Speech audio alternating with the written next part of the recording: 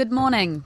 A convoy of farmers is proceeding to the Cape Town Stadium from Stellenbosch to highlight attacks on farms. Hundreds of farmers dressed in black are part of the protest. The action follows the fatal shooting of 47-year-old Klapmuts farmer Jobert Konradi last week. Some farmers have also joined the protests. Tandiswa Mau reports.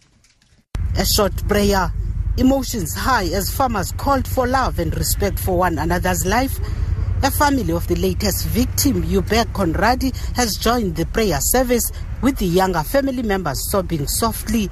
An estimated 2,000 farmers and farm workers say a life of a farmer lost might lead to a loss of jobs and food security. The group is expected to gather at the Cape Town Stadium for prayers and speeches. They say enough is enough. I'm Tandiswa Mau for SABC Radio News at Klapmuts. Civil rights organisation AfriForum says today's nationwide protests are an impassioned plea to the police department to take urgent action against farm attacks. Reports indicate there have been over 340 attacks and at least 65 murders on farms in 2017. There are traffic delays on major traffic routes across the country. In Johannesburg, the R21 North and R24 East routes opposite the airport are blocked. The Vaal R59 route is also blocked. AfriForum Deputy CEO Ernst Roots. In terms of what should be done now, there's two things. One is the police and the Department of Police in particular would need to come to the table and tell us what they plan on doing against this problem. And secondly is communities need to become more involved. People need to be more vigilant. They need to look after their safety better. And they need to become involved. They need to become involved with safety initiatives. They need to start driving patrols. They need to initiate radio contact with each other. And we as AfriForum are putting a lot of resources and emphasis into that, in getting people to look after their safety more constructively.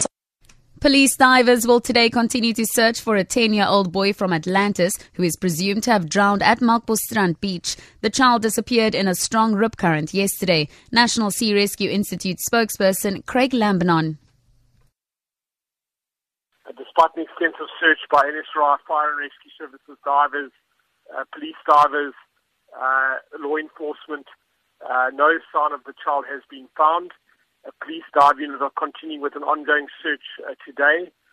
Family are being supported by trauma counsellors.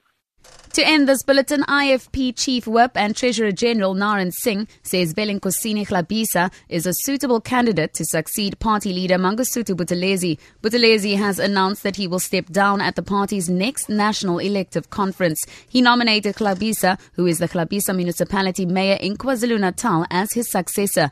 Buthelezi has, however, made it clear this does not prevent party members from nominating their preferred candidates at the IFP elective conference. Singh explains.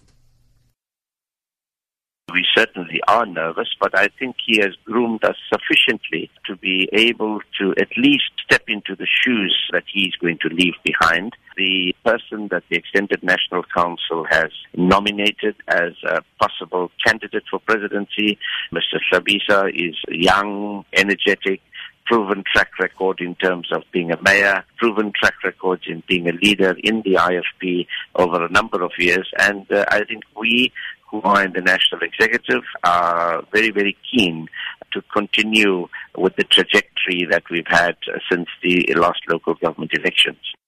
For Good Hope FM News, I'm Tamara Snow.